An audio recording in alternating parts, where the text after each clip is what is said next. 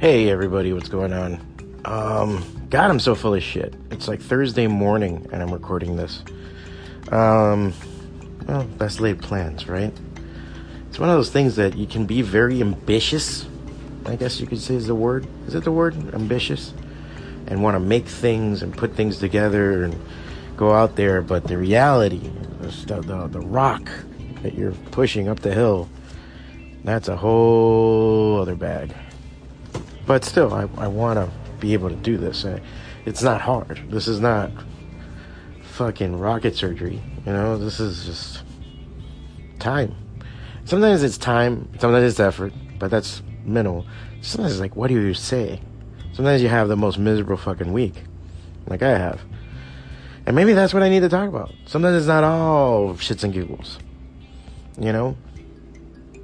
I mean, I fortunately kind of live the dream right now. This is what I always wanted.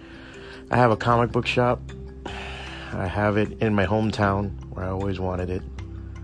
I get to serve the people I like. I get to make comics most of the day. If I'm not filing comics, pricing comics, and trying to sell the damn things. And, I'm like, yeah, how can you even complain? But it's the maintaining of that dream and the ideas behind it, and that people understand how much you sacrifice to have it. I sacrificed a lot of shit to have this stuff, you know? And it's not money. Money's the least of it. I mean, I don't want to get into a movie quoting rant, but it's not about the money, like I said in Batman. It's about wanting it bad enough that you don't get the other things, you know? And the other things are what get in the way. But I'd rather not be in any other place. I mean, I'd rather be in a better place, but that's what you have to build.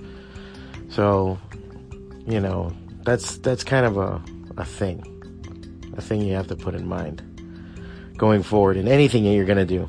I mean, I sometimes have young artists that come in here and we talk and everything else, and I could tell, man, they have that real apprehension because they're starting to see it. All right, how the fuck do I make a living off this? Like, they're like, oh, wait a minute.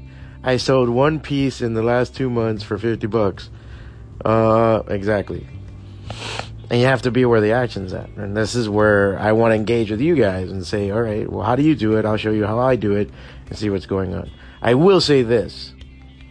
You don't do it alone. You're not going to be able to do it alone. Not saying there ain't people out there doing amazing by themselves, but there's other factors that help them. And sometimes just having one person, just one other person that helps you. And sometimes that person just, you know, is making the coffee or making sure you eat, you know, or something.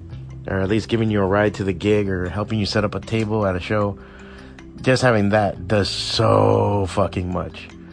Plus, you know, it kind of sucks to sit there by yourself trying to sell your shit. So, you know, plan it out, man. Just see how it is, you know. If not, the fucking coronavirus will get us. I'm going to update more. I'm going to put some more shit on this one, maybe. I don't know. I'm going to see if I just post this and then really plan out my week and just start little by little putting stuff forward. And we'll go from there, man. And, yeah. Well, I'm like trying to think, but it's like I'm already seeing stuff I have to do today. I'm sitting in my shop. It's like 8 a.m.